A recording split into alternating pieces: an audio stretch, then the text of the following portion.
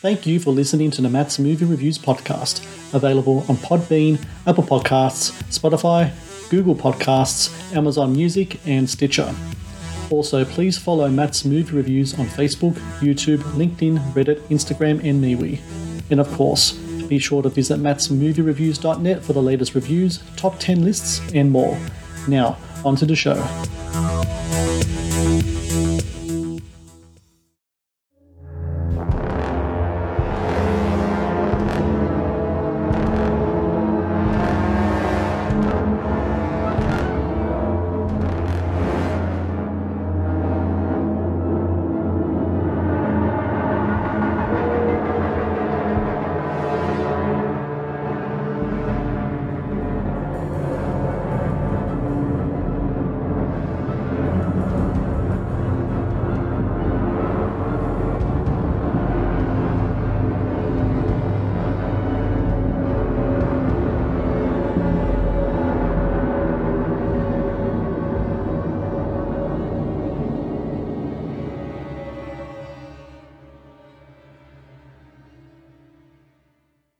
Hello and welcome to the Matt's Movie Reviews podcast. I am your host, Matthew Perkovich, and this is episode number 397.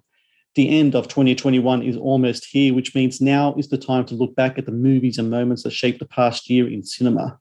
Joining me now to talk about the horror movie genre in 2021, it's Lance Belchek, film critic, video editor, and content creator for horror movie website Arrow in the Head, which is part of the Joe Blow network. Lance, I thank you so very much for joining me today.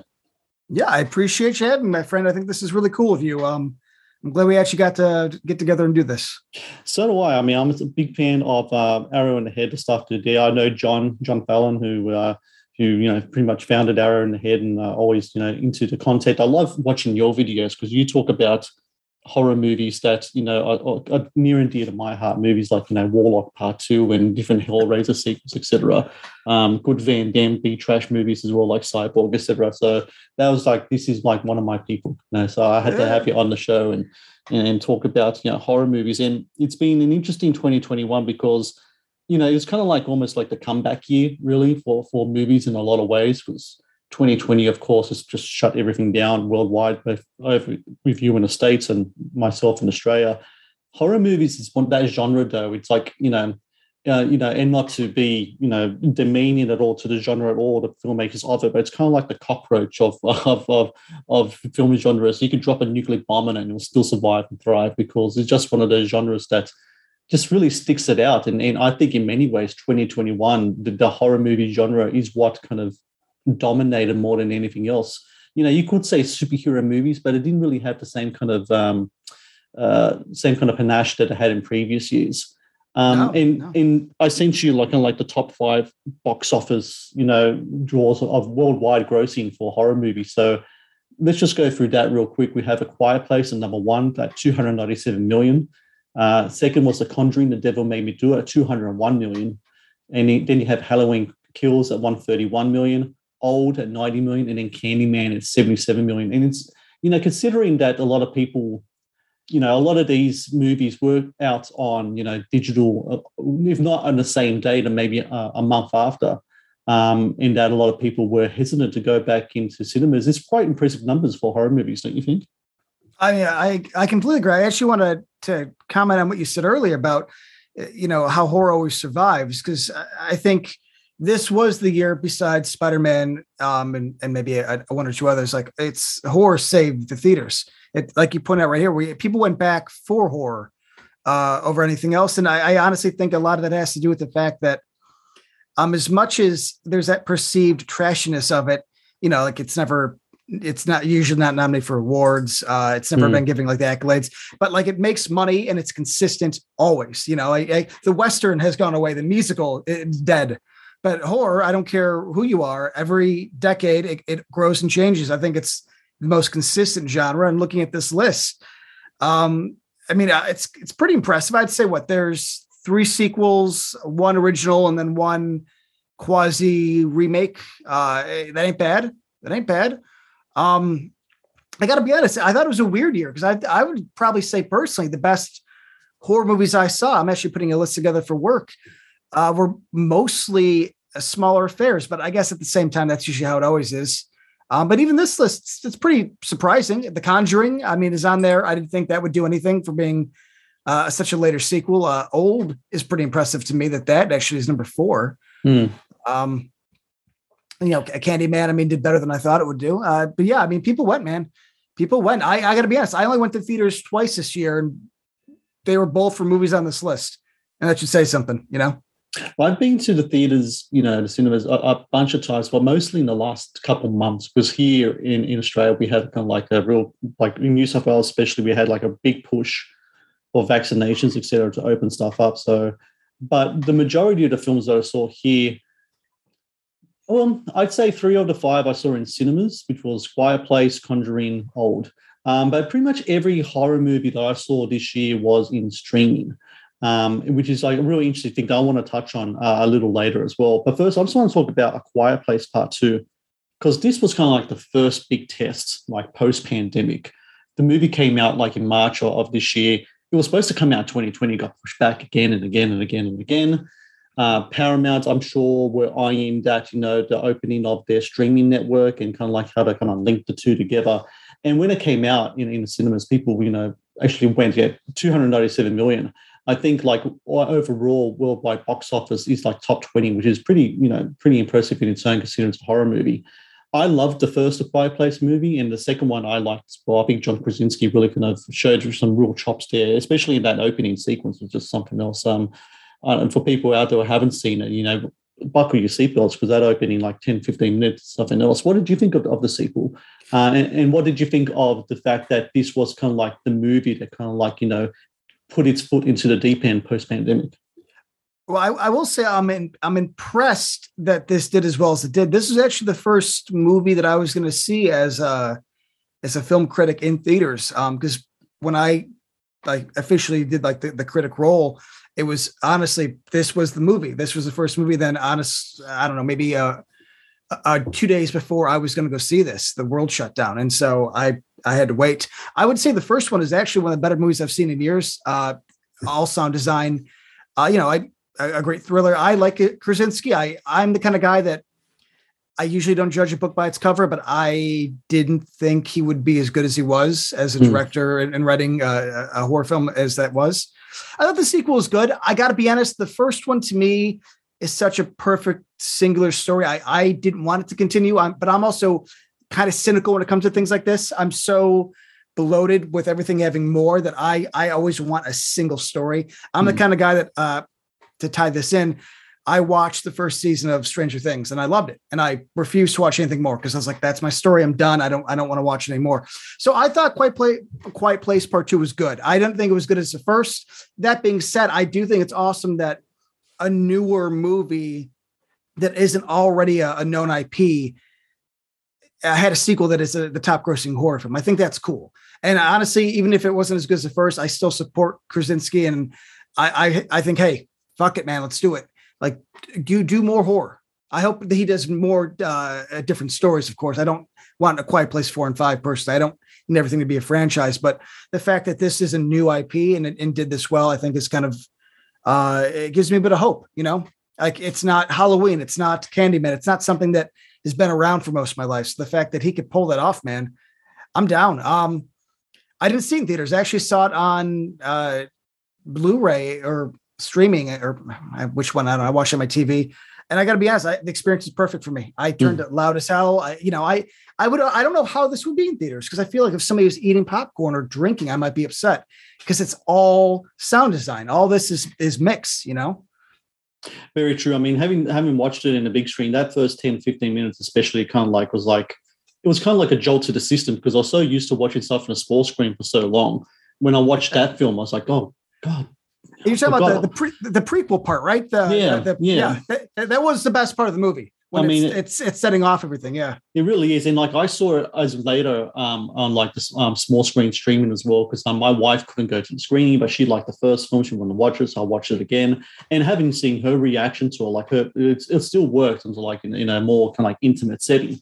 But then that was just a great jolt to the system. It's kind of like almost like an adrenaline shot, just in that prequel sequence in that film especially. It's really interesting about that movie. It's very, very much shaping into become a franchise. I think Jeff Nichols was attached for quite a while to be like a director for like a spin-off from the movie of the franchise as well. I think they're going to work on the third one with numbers like that. You can definitely see why. But let's just moving on now to another like set franchise, which is the Conjuring franchise. Now, this has to be one of the most disappointing movies for me of the year. The Conjuring, The Devil Made Me Do It. Look, it's horror movies. What's so cool about them is filmmakers can make them at a real kind of like budget, stuff. Look at the whole kind of Blumhouse kind of like model. They're making films for like a set budget, and they can make, their budget's 5 times over in box office receipts. Yeah, they always make money. It's perfect. Always make money. The Conjuring Devil Made Me Do It cost only like 30-something mil, and it made 201 worldwide, Yeah. And so maybe this question I'm going to pose is going to seem rather arrogant on my part, but to me, it feels like even though the box office receipts are there as a creative enterprise, it feels like the franchise is really running out of steam for me. And the reason I say that is, when I watched that first movie, that first Conjuring movie, to me, it was like almost like a glorious kind of throwback to these films of the 1970s. Amityville Horror was a specific one. This kind of like really kind of set, smaller horror movies, family based, not made for families, but family based. Always a family at the center of it, kind of based on a true story. I rather when horror movies do that, they say it's based on a true story, but they put the flourishes on it. But it's got these really kind of innovative kind of set pieces to it and scares to it that James Wan did such a great job with in that first movie. And by the time I got to The Conjuring Devil Made Me Do It, we've had a couple of sequels, we've had spin-offs, we had prequels, we had this and that. And there's a formula to these films and that kind of like quiet bang jump scare kind of stuff. And I think we've seen so many of these films now, and I'm so attuned to it. And the whole based on the Warrens kind of thing, which I like even look. I'm a Catholic. I'm a Catholic horror film. Even I could smell the bullshit from a mile away when it comes to that kind of stuff, right? And they really pushed it to the limit a little too much with this film. It's like, I don't buy it. Where in the first Conjuring, you don't need to buy it, but it's such a small film, you can kind of get into the vibe of it. By the time I saw this movie, they jumped the shark big time, I think, with this film. And yeah, it made money. I just don't think that people kind of like it has the same impact that it does anymore. That was my rant about it. Anyway, what about yourself? What did you think of the whole thing? So we're actually very similar in this. So here, I actually really enjoyed the first Conjuring because I look at that as every generation, or not every generation, every decade, let's say, 90s, 80s, 2000s, 2010s, yada, yada, has, I think, a movie that kind of shapes something. Like the ghost story for most of the 2000s was lame. I think, personally, the early 2000s, I think, were a really dark time. But The Conjuring, and I guess on another level, you could say Paranormal Activity, kind of did their own thing. They kind of reinvented it in a modern way. And The Conjuring was cool, man. It was jump scare heavy, but it had atmosphere. It had a good look. Wan's an energetic director. And I was like, this is cool. It's not something I need 20 of, but I'm down. Let's do this. At least it's something. But it's like they made it the Marvel of horror. And so it's so, like you said, so formulaic. At this point, I don't care. And the fact that it makes money makes me sad, but it's like, this is how life is now. It's either an indie movie that is amazing, that makes, a couple million, or you got a franchise that makes, there's no more $40 million movie. And so The Conjuring Devil Made Me Do It. I saw it. I thought it was lame, but I also thought The Nun was lame. I thought Annabelle Creation, besides the girl, I can't think of her name. She's blonde. She was in a couple things, Hunting Hill House. She's an amazing actress. That doesn't matter. I'll look it up in mine. Go ahead.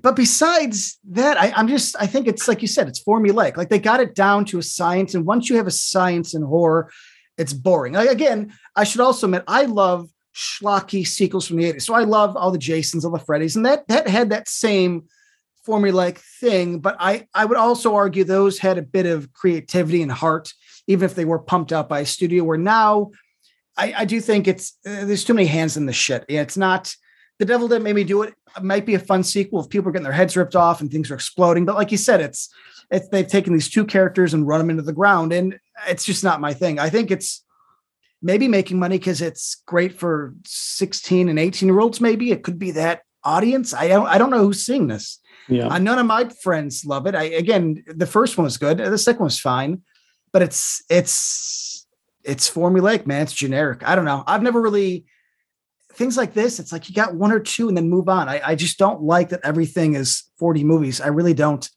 Yeah. I mean, you and I imagine you and I kind of like similar in the same age. And, growing up myself as a child of the 80s, that kind of franchise like Overkill is just part and parcel of the horror genre, isn't it? Like there's 8 Freddy's, there's how many Friday the 13th, Halloween, is something that came out this year and in Halloween Kills. That's like, I don't know, one number in the series of stuff. I think it's just part of the horror kind of experience, isn't it? Where they kind of get that one idea, they water it down as much as they can, but people go and watch it because those films like that, that's the reason why they call it a franchise film. It's kind of like McDonald's, sometimes you just want to have that chicken nugget in chips, right? And it's not safe, good. It's cheap. It's easy to get. It's accessible. It's not good for you.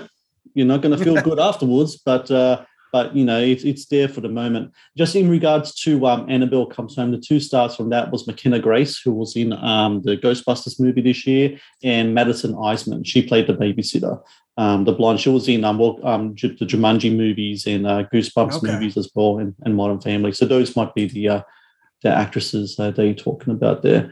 Let's move on now to another film, really a film that kind of divided opinion. And that's M. Night Shyamalan's Old. I'm the kind of guy that I love The Sixth Sense and Signs and Unbreakable to such a degree that whenever an M. Night Shyamalan film to come out, even though it goes against my most primal base, judgments, I will give it a shot and I'll see if the guy still has the magic again, which in my opinion with Old kind of like says he does not. Like I said, number 4 in a worldwide box office in horror films in regards to horror films at 90 million.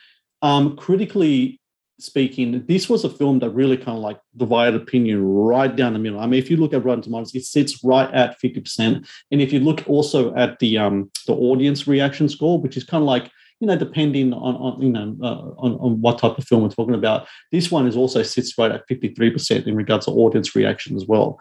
So we have a large sample size here that says that some people really dug it, some people did not. I was in the did not camp. I think a lot of that has to do with just like, M. Night Shyamalan as a filmmaker. Sometimes he can just. This isn't based on a rich story. This is based on a graphic novel, a French graphic novel from what I know of, called Sandcastle. But he can come up with he's an ideas man to me. He can come up with greatest ideas, but he just doesn't know how to flesh them out. And I think the big problem with it is story structure and the clunkiness. And then that kind of just snowballs into, how he kind of gets his performance to do stuff. This is really great cast. You've got Gael Garcia Bernal and Nat Wolff and Rufus Sewell. Sorry, Alex Wolff, I say. Thomasin McKenzie, who's one of my favorite young upcoming actors working today, and not one of them do a good job in this film. And I think a lot of it comes down to the screenplay and the direction that M. Night Shyamalan has. But people went to see it because I think he's just one of those kind of names, that people kind of like attach those big films to. He's got lore behind him, but that doesn't necessarily translate to good movies. Where did you stand? Kind of like the old kind of like thing. Were you with the good camp or the bad camp? Well, let me say this. You and me are very close on this when it comes to, I was in theaters for Sixth Sense. I was in theaters for Unbreakable. I was in theaters for Signs. And I will admit that is his trifecta, even though the ending of Signs I have issues with, but whatever. Unbreakable is one of those I loved when it came out. I love it more now. I think it's one of the better superhero movies, especially how low key he plays it. And you're right. I think it's I don't know what it is. I always think about this because what was it about him in the early 2000s or 1999 and on that is not here now? Because Old, I thought was okay. I didn't hate as much as other people. I thought it had moments I liked. The ending was, he can't do an ending. I think his dialogue at this point is atrocious. Like you said, the actors are all great, but the dialogue is so, I don't know what it is. I think it's campy, but it's also, it's over explaining it. There's a word for that. A lot of exposition to it. Yeah, it's all exposition. The whole movie was people saying things out loud. I'm like, man, if you would just cut half the dialogue and just go with acting, but they kept saying everything. That was my problem with it's such a cool concept. People essentially aging a whole lifetime in a day, but they're saying everything that's happening out loud. And I was like, man, you're ruining it. Yeah. And he's a good director. I honestly think he should not touch scripts. And I'm not being rude. I'm not a writer, so who am I? But I think in terms of cam work, direction, style, I like him. I just don't think he should be involved in the other process because clearly there's a disconnect. I saw it. It was the first one I actually got to see in theaters as a critic. So I got to go to like a critic screening, and people seemed to like it a lot more than I did. I walked out with like 40 questions. Like, okay, well now this doesn't make sense. This doesn't make sense. This doesn't make sense. But I'm the same way though. I had this little bit of hope. I'm like, okay, maybe he's going to come back one day because I do think he's talented. I don't think he should write. I think that's it. I mean, I know he didn't write this one, but he really did. He took a concept and he wrote the screenplay. Yeah. He should have had somebody else do the screenplay. Just be the director. I think that would be his best bet. I'm rooting for him because he seems like a good guy. I'm not going to pile on, I want him to do well. Is that weird and optimistic? No, I'm exactly the same. I'm the kind of guy that holds out hope that his next, whatever movies it is, I'm going to continue to watch it because having the experience of seeing, he's kind of like, watching like a basketball player who you've seen him score 50, right? But then he has a bunch of single digit games and he's shooting 25%. It's kind of like watching Russell. I don't know if you follow basketball, but it's kind of like watching Russell Westbrook at the moment with the Lakers, right? He's an MVP caliber player.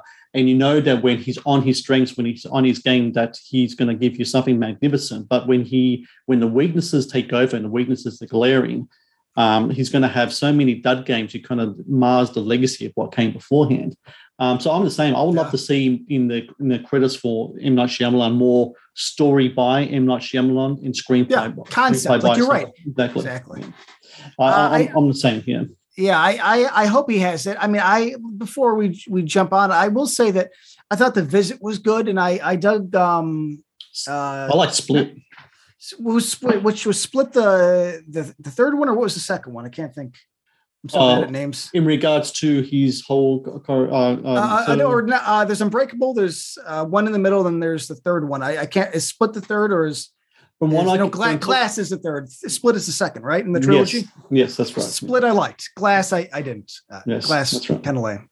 Yeah. Well, that's the thing, right? I mean, you have in that trilogy itself, I think it just speaks to what his career as a whole, as a kind of creative guy. Unbreakable was kind of like this really kind of interesting kind of like film that he had that delved into this kind of like different world. But he had these kind of like filmmaking talent there and it kind of worked and it became this cult hit. And then Split, which was like this really kind of almost like a comeback thing for him because he had The Visit before that, but Split was the one that really kind of made people go, oh yeah, this is the guy to remember. Yeah. And then he follows that with the exact same cast, the exact same concept, the exact same, he's the guy, his creative force in Glass is like plummeted. And I think a lot of people held hope that Glass would be like, the next step forward for him. And it just return. Exactly. Yeah. And it just went 5 steps back. Yeah. I mean, I feel bad saying this, but Bruce Willis has given up on life and he shouldn't be cast in movies. And that was the one where I'm like, okay, Bruce Willis, I know you've come out and said you hate action movies. You hate them. This is not action. So if you truly care about acting and it's just, you don't want to hold a gun anymore, then Glass should be his best performance. And he showed up half asleep and he didn't give a shit. And I was like, okay, I'm done. I love this guy back in the 90s and 80s, but Bruce Willis seems to go away now. It breaks my heart to say that. That's I think that's definitely has to be a video that you need to put together for Joe Blow because that is such an interesting, like just to go off the beaten path here. I mean, the whole kind of thing just like myself, I'm sure you get a lot of emails from distributors, etc. And whenever I get one for like the next Bruce Willis film, it looks like the last 5 Bruce Willis films. Like it looks like the same concept art, the same type of character, the same kind of like beady-eyed kind of Bruce Willis on the cover. It doesn't look any different to the previous one, and I myself was hoping Glass would be kind of like a bit of a shot to the system for him, but it clearly wasn't. I mean. Yeah, I don't know what's going on there either, which is a shame because there was once upon a time when the guy was working with interesting filmmakers. He's I think a good actor. Yeah, he is a very good actor, but I don't know, something's going on there which is like really, really odd. One day we're going to see a documentary or a film made about that man's later half of career because it's something else. Well, there's I watched a video. I wish I could quote the guy who did it. I don't know who it was, but they kind of pieced them together. Like, okay, he has this contract where like he only works for like 3 days. And I'm don't give me specific. I'm not being very specific because I'm kind of paraphrasing a video I watched like a month ago. But the video basically said he works for a couple days. His contract says, okay, you hire me, you put me on the cover. I'm Bruce Willis. I'll make you some money overseas. I show up for 2 days on set. Anytime it's not my face, you're using my body double. So anytime it's any side or back shot that you can't see his eyes, it's a body double. He tends to sit down a lot. So I think he's pulling a late stage Seagal where it's like, I'm just going to use my name, work a couple days a week, make millions. I think it's kind of like I shouldn't say scheme, but let's just say allegedly a scheme. Kind of like how Adam Sandler seems to always make movies in Hawaii with like his 10 best friends. And it's very cheap, but he gets a free vacation, allegedly. I think Bruce Willis is on that path right now where it's like he has 15 years left of life, 20 maybe. So he's just this is basically him retired. I don't think he wants to act. I think he does this for the paycheck because he was kicked off of Expendables 3 for requesting like a crap ton of money for being in like 10 minutes. And Stallone's like, we'll get your ass out of here. Stallone on the other hand is, like I said, we grew up in the same era. I love Stallone. He's still hustling. Even if he makes a bad movie now or then, he cares. And I love that, So rant over. I'm sorry. No, I think that Expendables 3 thing says everything because he did ask for a huge amount of money from supposedly one of his best mates who's also producer in the film for minimal impact. And Stallone was really kind of cool about it. He's like, oh, it's okay. I'll get Harrison Ford. Exactly. Yeah, Stallone's the man. Good for him. He is. He definitely is. Let's talk about, I mentioned at the start of our conversation in regards to horror movies and just its ability to survive. Whatever the trends are, whether they be technological, whether they be, pandemic induced, like we've seen in the last couple of years, it's always there. And I think the big thing about this past couple of years, it was people really hardcore flocking into the streaming services. I mean, people were watching streaming stuff, and Netflix and chill didn't come out from nowhere, right? People are already doing this. But when you have no other option, that's when a lot of kind of like different, organizations and such like a Paramount Network or Disney Plus really said, okay, we've got to get our shit together now, get all our content out now. And I think a streaming service that did a really, really good job with that was Shudder.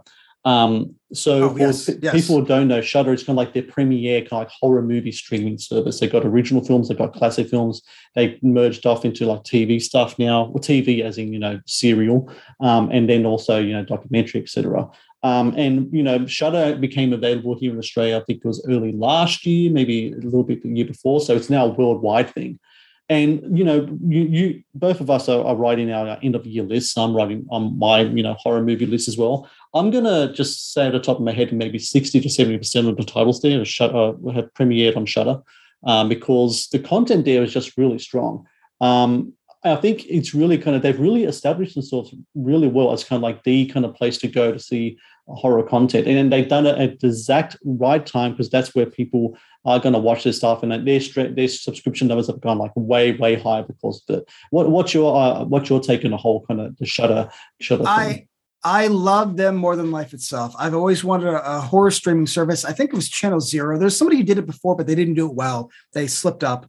And then Shudder came around. I've been a subscriber for at least 2 or 3 years now. I did it for Joe Bob because I grew up on Monster Vision TNT. I love that man. He was like my horror host. I mean, I guess Svengoolie was around as well since I grew up in the south suburbs of Chicago. But I love Shudder, man. I love it. I think they're consistent. They put out good stuff. I know they're not necessarily independent, but they're not crazy big.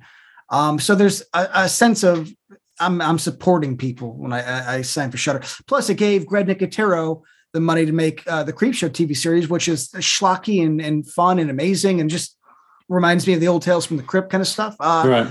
I love it, man. I mean, they even brought Elvira back for I think her 40-year anniversary. So I will support Shudder for the rest of my life until they go away. Any place that gives Joe Bob, any place that gives Elvira room to grow, and like you said, a lot of the originals. So I have a hard time knowing what's exactly on Shudder because a lot of times I'll watch a screener, and and then I realized, oh, it's a Shudder exclusive. So like I don't always see it in the same order, but everything they do, I agree with. I should say that. I'm going to just be a whore and say that whatever they do, I'm down. They've proven themselves to be actual fans, and I'm a man that supports anything that's good.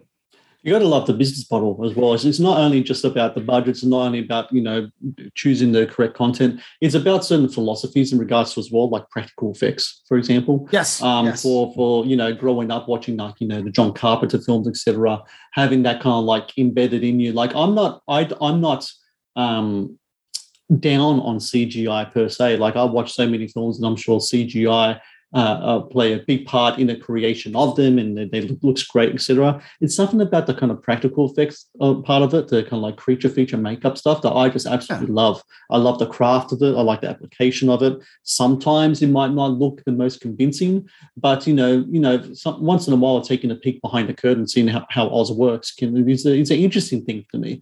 And I think the way it's there on screen, exactly. That's what I like. Like I'm with you. Whether it looks great or not, something about being lit, blocked, and filmed. Because CGI 10 years later, 5 years later, always looks like shit. Besides Jurassic Park, nothing holds up. Maybe I guess Terminator 2. But practical there's something to it. And it could be that we're nostalgic. I'll be honest. I don't know if my little brother is going to have the same view on it, but we grew up in a time where people didn't make things and create them. And I think when you render something, the little bit of soul's lost. I do. I'm not saying it can't be good. I mean, doesn't David Fincher use a shit ton of CGI, but it's always a tree or a sky or like a building. Like that's a CGI that I love, where it expands something, but I don't notice it. But when it's a monster, it's always lame. It's always lame. I'm going to say that right now. Because it's true. I mean, when that Spider-Man film came out, No Way Home, I did a kind of like went back and watched kind of like the Tobey Maguire, even some of the Andrew Garfield one, because my kids love Spider-Man, so I went back and watched the old ones.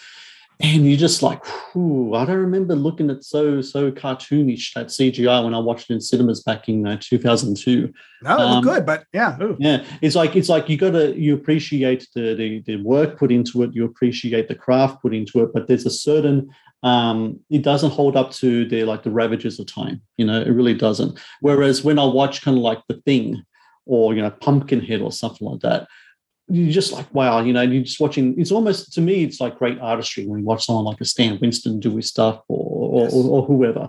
I just love watching that stuff, and I watch it come to life. And I think Shudder really do a good job in kind of like keeping that flame alive. They do it with respectable budgets. They create great films. They have films that can sometimes really push the boundaries, but that's what horror is about sometimes.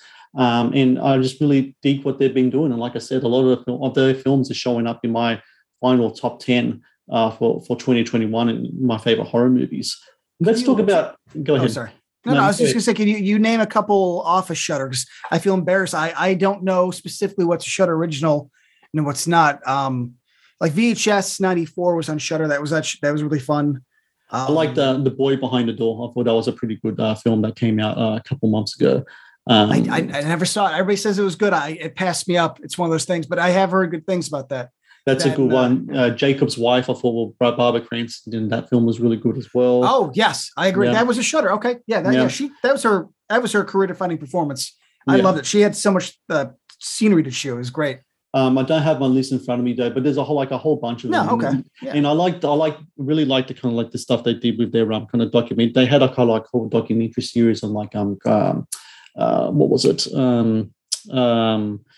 Anyway, I can't think of the top of my head, but I had like a whole documentary series that kind of like based on different genres of horror movies as well. I really enjoyed that.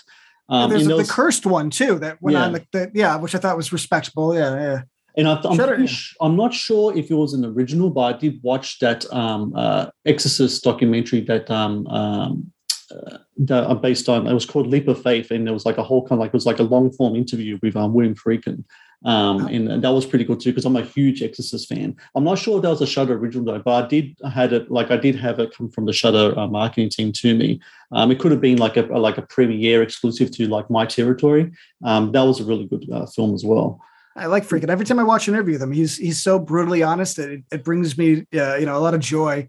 because he's old school and nobody would talk like that, Oh man, did you see it was from a few years back when he was doing it? It was like Nicholas Winding Refn from Drive, and Only God Forgives was interviewing him, and they were talking about their films and the kind of like, and they'll talk about the notion of masterpiece.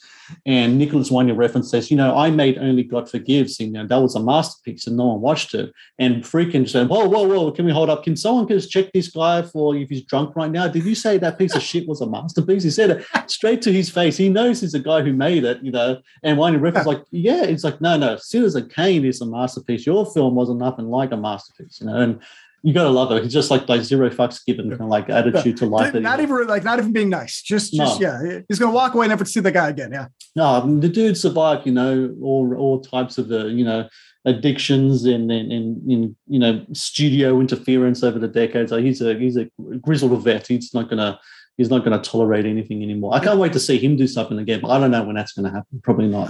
I mean, I not to sound cynical, I hope he does. I hope he doesn't, because I feel like the artistry that guy came from isn't around, and they would nickel and dime him. I don't know if they even get the freedom. The Exorcist and Rampage, which are the two of the movies that screwed me up as a kid. I didn't get it. Oh yeah, I like just a guy randomly killing people as like a little kid. That messed me up as much. And then The Exorcist. So as far as I'm concerned, that guy's a king. I even like The Guardian, and that's just a really stupid tree movie, but I don't know. I like the guy. I think Friedkin's one of the better directors of our generation, and I'm glad that he got to do it during that time. Anybody comes out now, Yeah, I did a whole. I do kind of like monthly kind of director spotlights on I look at certain films. I do a top 10, and I did Friedkin was one of my last ones, and Rampage was like my top 10 of his movies. That's a movie that deserves to have a bit of a remaster and a re-release, because I don't even know if you can find it anywhere. I think I found it on YouTube somewhere. I grew up on the VHS. I don't think I ever saw it on DVD. I know there's like two different cuts. I've only seen whatever the one that was in the video stores, but it got to me. And again, what scares people is obviously so subjective. But to me, I just love the fact that the guy just goes and kills a kid, kills a mom, kills a dad, and it's just so cold. And plus Michael Biehn. I mean, let's not forget about him. And any spotlight you could shine on Rampage makes me happy, because I think that's one of those films that will end up lost to time. I don't see them doing remaster. I hope they do, but I don't know. I get worried. It hasn't been on Blu-ray. I don't think it was on DVD. What's the chance of being on 4K? It could be one of those just lost movies. Lost to time. There's a lot of them. There's a lot. I know. Yeah. It breaks my heart. That's why I'm such a big physical media guy. Yes, me too. If you don't own it, man, it doesn't exist. Exactly. I mean, you one day you could be watching Prince of Darkness on a streaming network, and then the next month it's gone. And that's why I got the Blu-ray.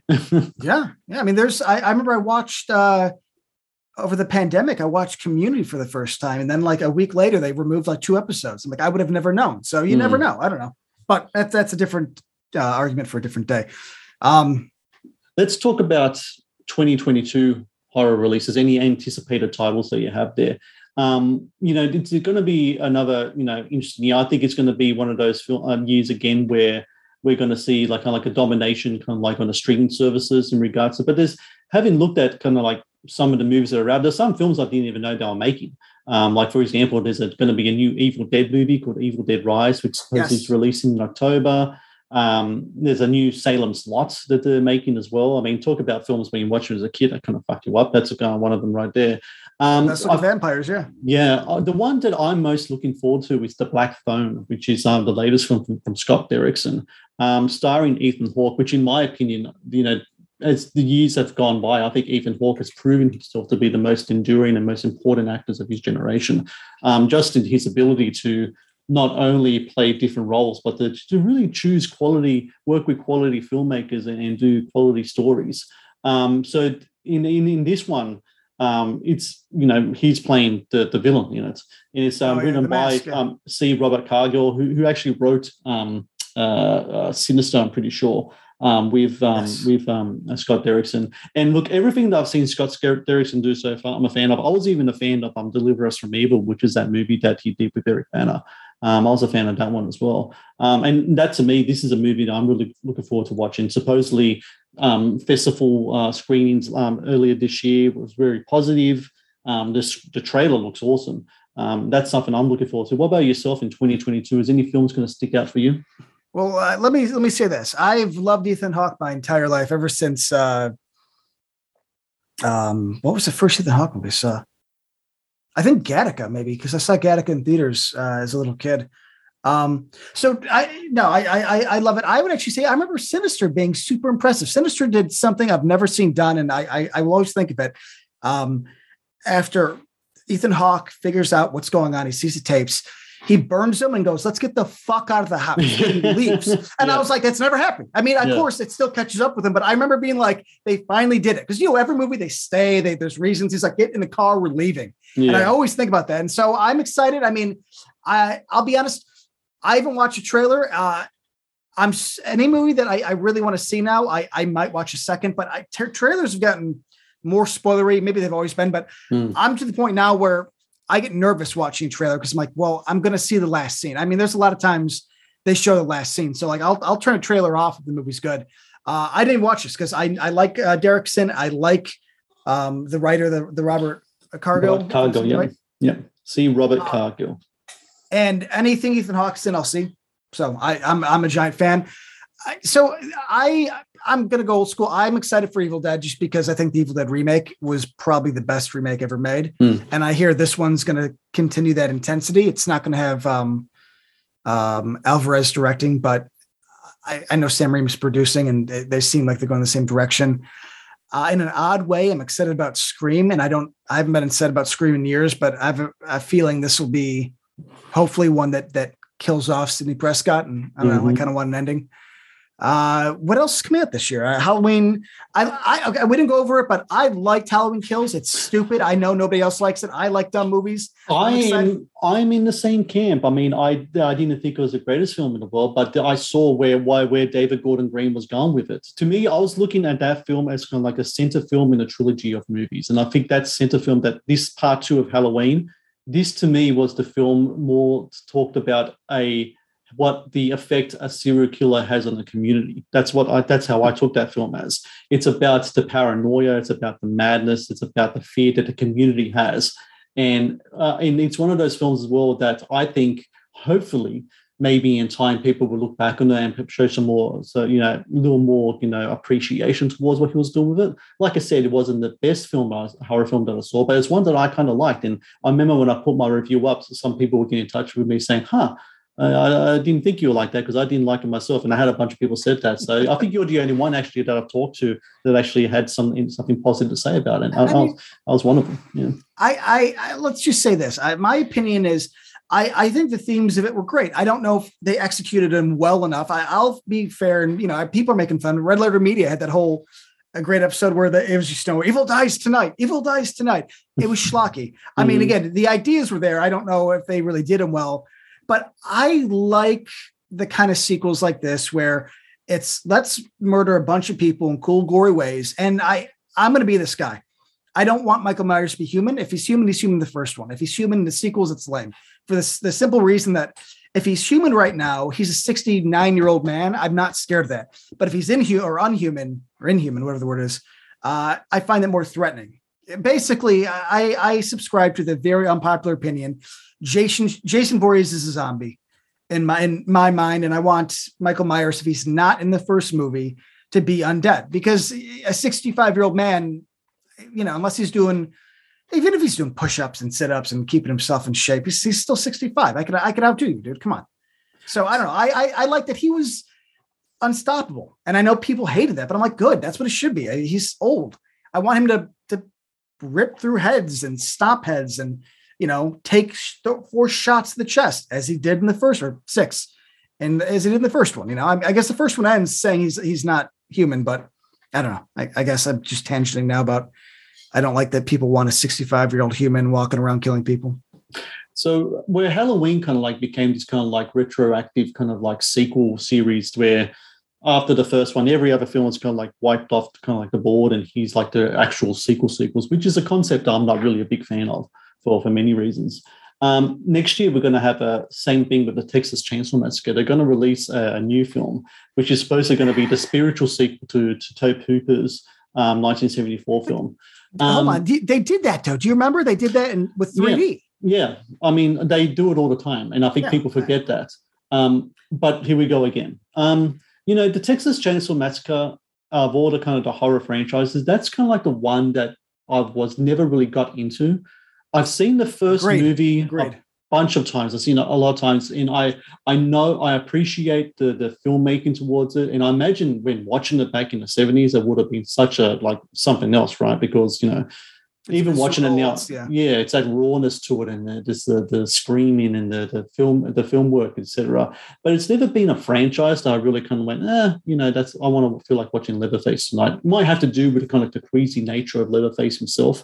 I think out of order, kind of like the horror movie villains, he's the one that's kind of like he's very much like the demented inbred step cousin that like lives in the basement of if there was a reality. If there was a reality show where all the movie monsters lived in the same place, Leatherface is a guy that they don't invite to go out for for a bar to drink. They don't tell Leatherface we're going out because he's just he'll just do something really weird. Like, I don't know, he's not interesting. No. He's a one note character. I'm with you, man. I don't care I love the first one. I grew up on it.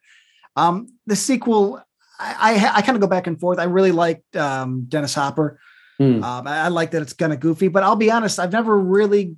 I kind of feel like this franchise is the one that makes the same movie over and over without having fun. Right. I like some dumb sequels. I really, really do, and I usually like them if it just kind of lets loose. Those always try to kind of be serious, and so it's the same movie. This new one coming out, I'm like, we've done it 4 times or 5 times. Who cares? I don't know, and I'm more cynical when it comes to stuff like this because by now. They haven't figured it out. They're not going to figure it out. That is just a character that is not meant to have legs. They're not all going to be Jasons and Freddys and Michael Myers, leprechauns, whatever. Leatherface isn't that guy. So I'm with you, man. I'll see it. I think it's going to come on Netflix, right? Right. So I'll watch it kind of, I'll put it on, but I don't care, because again, we've done this how many times? That's my big thing. There's nothing special. They failed every other time I've seen them. No other sequel I've really liked. So is this going to be the one? Maybe, but probably not, It's really interesting kind of like this year, how, talk about Quiet Place Part 2 and Conjuring, how sequels have done so well. But I think the cool thing about 2021 is how many original stories came out in regards to horror movies. And I think that has to do with kind of streaming services like Shudder. You can get independent filmmakers to make little films and you can show them out there. And sure enough, there's concepts to films where, you had the whole kind of Fear Street trilogy thing that was on Netflix, which is kind of like, the whole kind of slasher thing. But it was fun. It was a water cooler kind of I don't know if there's water. No one's hanging around water coolers anymore, but it was. It's a gathering of it. We all talk about it. So it's like an event, a TV event. It is. And I think, it's going to be really interesting to see what 2022 does in regards to the balance between cinema releases, stuff releasing on streaming, because, hopefully, the hope is that, more people as we kind of get this, pandemic kind of like, I don't know where it's going to go because it's so many twists and turns. It's its own fucking horror movie at this point. But, hopefully 2022, more people can get into cinemas and such and watch horror movies there. But I think I just have a feeling that this is kind of like in the 80s where, horror really thrived kind of like in the video era. I think the streaming era is going to be so good for horror movies, and it has proven to be so in 2021. And it's been really cool to chat with you about horror movies in 2021. And is there any other films that you wanted to talk about that we haven't talked about today? Well, let me say this, because I don't know where you stand as much. I'm actually in this weird way, because I grew up at the theaters, I am more excited about streaming because I feel I get to see more. It's not more in terms of quantity, but I just think the freedom of making films is on streaming right now. It's not in theaters. I don't care. Like, I'm the kind of guy that I want same day releases. Sometimes I want to go to the theater, but sometimes I want to be at home. I don't want to go pay $45 to have somebody on their phone in front of me and then have to deal with it. I like horror, at least where I'm from, horror movies are like, in the last 20 years, man, risky thing to see.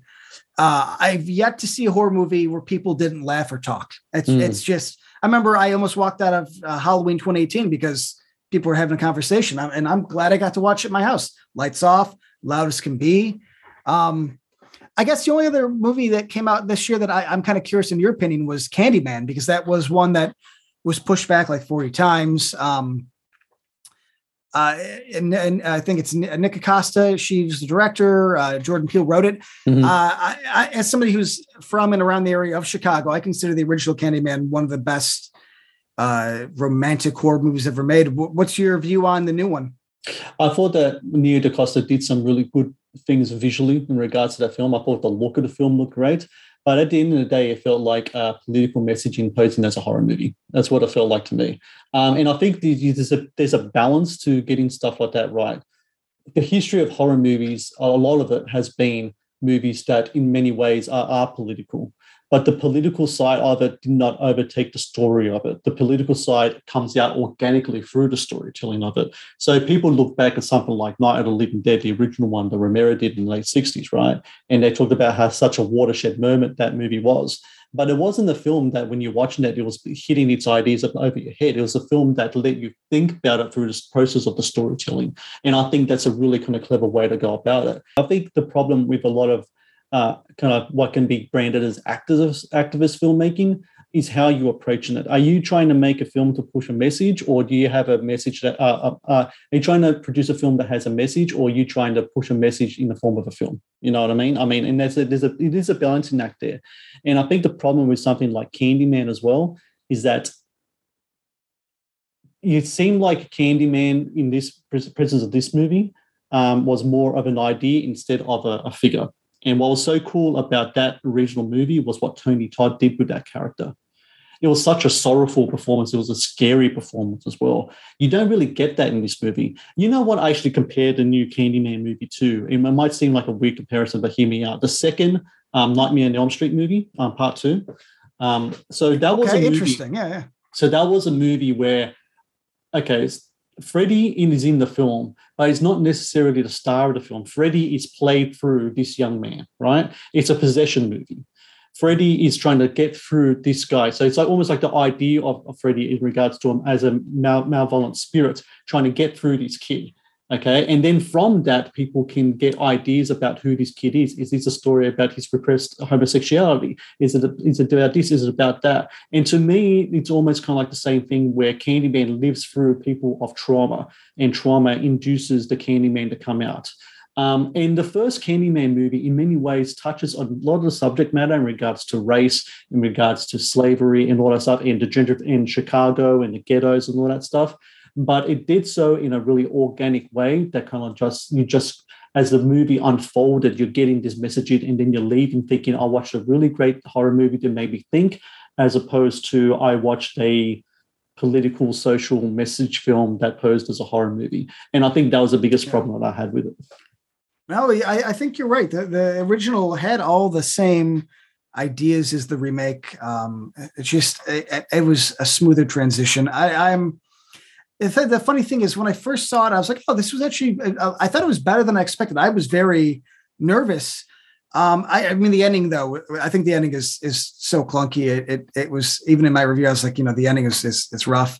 But the more I thought about it, the more it's like, man, the new one was a little more of a generic slasher. So I kind of, like you said, it was a possession movie, but like they framed it as a slasher, where I felt like the other one was this just sort of like descent into madness. But I would also argue the Candyman's a good example of somebody that doesn't need sequels. Like, I like the second one, but it's not good. It's one of those, like, I like it more of a schlocky sequel, but if I could wish it away and just have the original, I would. Yeah, I like the lead actor. Yeah, I can't think of his name. I'm so bad at names. I'll try to look it up. Go ahead. It's but the guy that played the main character in the new Candyman, I like him. He was in Watchmen. He's the new guy. He's in Morpheus in the new Matrix, which is also rough. I'm pretty sure he was in Aquaman as well. I never saw Aquaman. He might be. I think he plays Black Mantis in Aquaman, but I'm not. I like him. I want him to. I hope his career blossoms, because he's a great actor. I don't know. Candyman is one of those that the more I think about it, the more I'm like, it's a lot more generic than I thought it would be, and it just doesn't nail home the message that it wants to nail home, in my opinion. I mean, I know a lot of people loved it, so as somebody who likes a lot of things that people don't, I would never fight anybody on it. I'd say love it what you love, but I don't know. I was hoping more. Yeah, his name is Yahya Abdul Mateen II. And yeah, he's a burgeoning star, that's for sure. He was in Aquaman. He's going to be in the Aquaman sequel, Matrix, The Trial of Chicago 7. So he's Watchmen. So he's like one of those. He was in Us as well, which was the other kind of like Jordan Peele movie. So yeah, he's one of those actors that's really kind of like growing in stature and in burgeoning. And I hope he does. He's good. Yeah. There's been a few. I feel like he needs a better agent because he's in a lot of sequels. A lot of, I guess Aquaman's. He's an Aquaman, so what am I saying? A good agent, but The Matrix and then Candyman. I'm like, I just want this guy to have his to be in a. I don't know. I guess I don't know what I'm trying to say. I just he has the talent. I just think he just needs like the perfect role to star, and not a superhero movie. I'm talking, something like his Training Day. I think Ethan Hawke. Yeah. Well, I think a lot of people thought Candyman would be that, but I think it just. I mean, looking at the box office, 77 million is good coin for like a horror movie, especially like a one that is very much on its face. Like the marketing of the film pretty much said this is a movie with a message, and I don't know whether how people can approach films like that. But it was a film with interesting ideas. I just thought that the ideas were clunky and kind of like the how they were implemented in the film, and it's such a tricky kind of tightrope to walk to get stuff like that. Yeah, I think of The Guy in the Wall a lot, where he's innocent and he's murdered, and it's this like really like dramatic and sad thing, but he's also hiding in the wall, popping out like with his hook hand, trying to give kids candy. I'm like, that's not how you do it. That's that's going to scare kids. Like don't hide in walls, and less kids will run away scared. It's like it's an idea that sounds good on paper, but in execution, it's like, well, yeah, that's not a good way to hide. No. You're not going to survive, man. Not in that atmosphere. Well, it's been a very interesting 2021, that's for sure. I mean, I'm looking forward, just looking at the list of films 2022 that are coming out. The Black Phone essentially really there, and the Evil Dead, sequel, Scream. What they're going to do with that? Having going back into that franchise, it's going to be interesting. And 2021, I think, has been, it's what I loved about 2021 in regards to horror. It's been a broad choice of movies, and I think the quality of work out there has been really strong.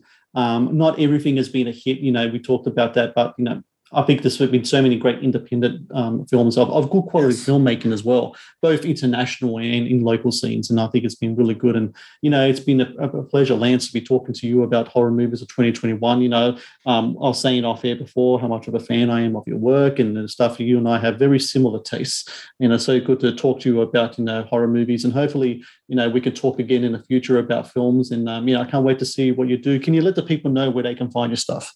Yeah, of course, my friend. JoeBlow.com. We do a lot of stuff on Arrow in the Head. Joe Blow Horror Originals on YouTube. We run that site. So I do the Black Sheep. I do a lot of editing on that as well. It focuses just more in like the 80s and 90s, and which is usually the eras that I found myself more connected to. And it seems like you do too. Off air, you mentioned your love for Warlock too. And I love Julian Sands with all my life, Mm-hmm. So but I appreciate it, man. This is always fun. I just like kind of sitting around, BSing about movies, man. It brings me joy.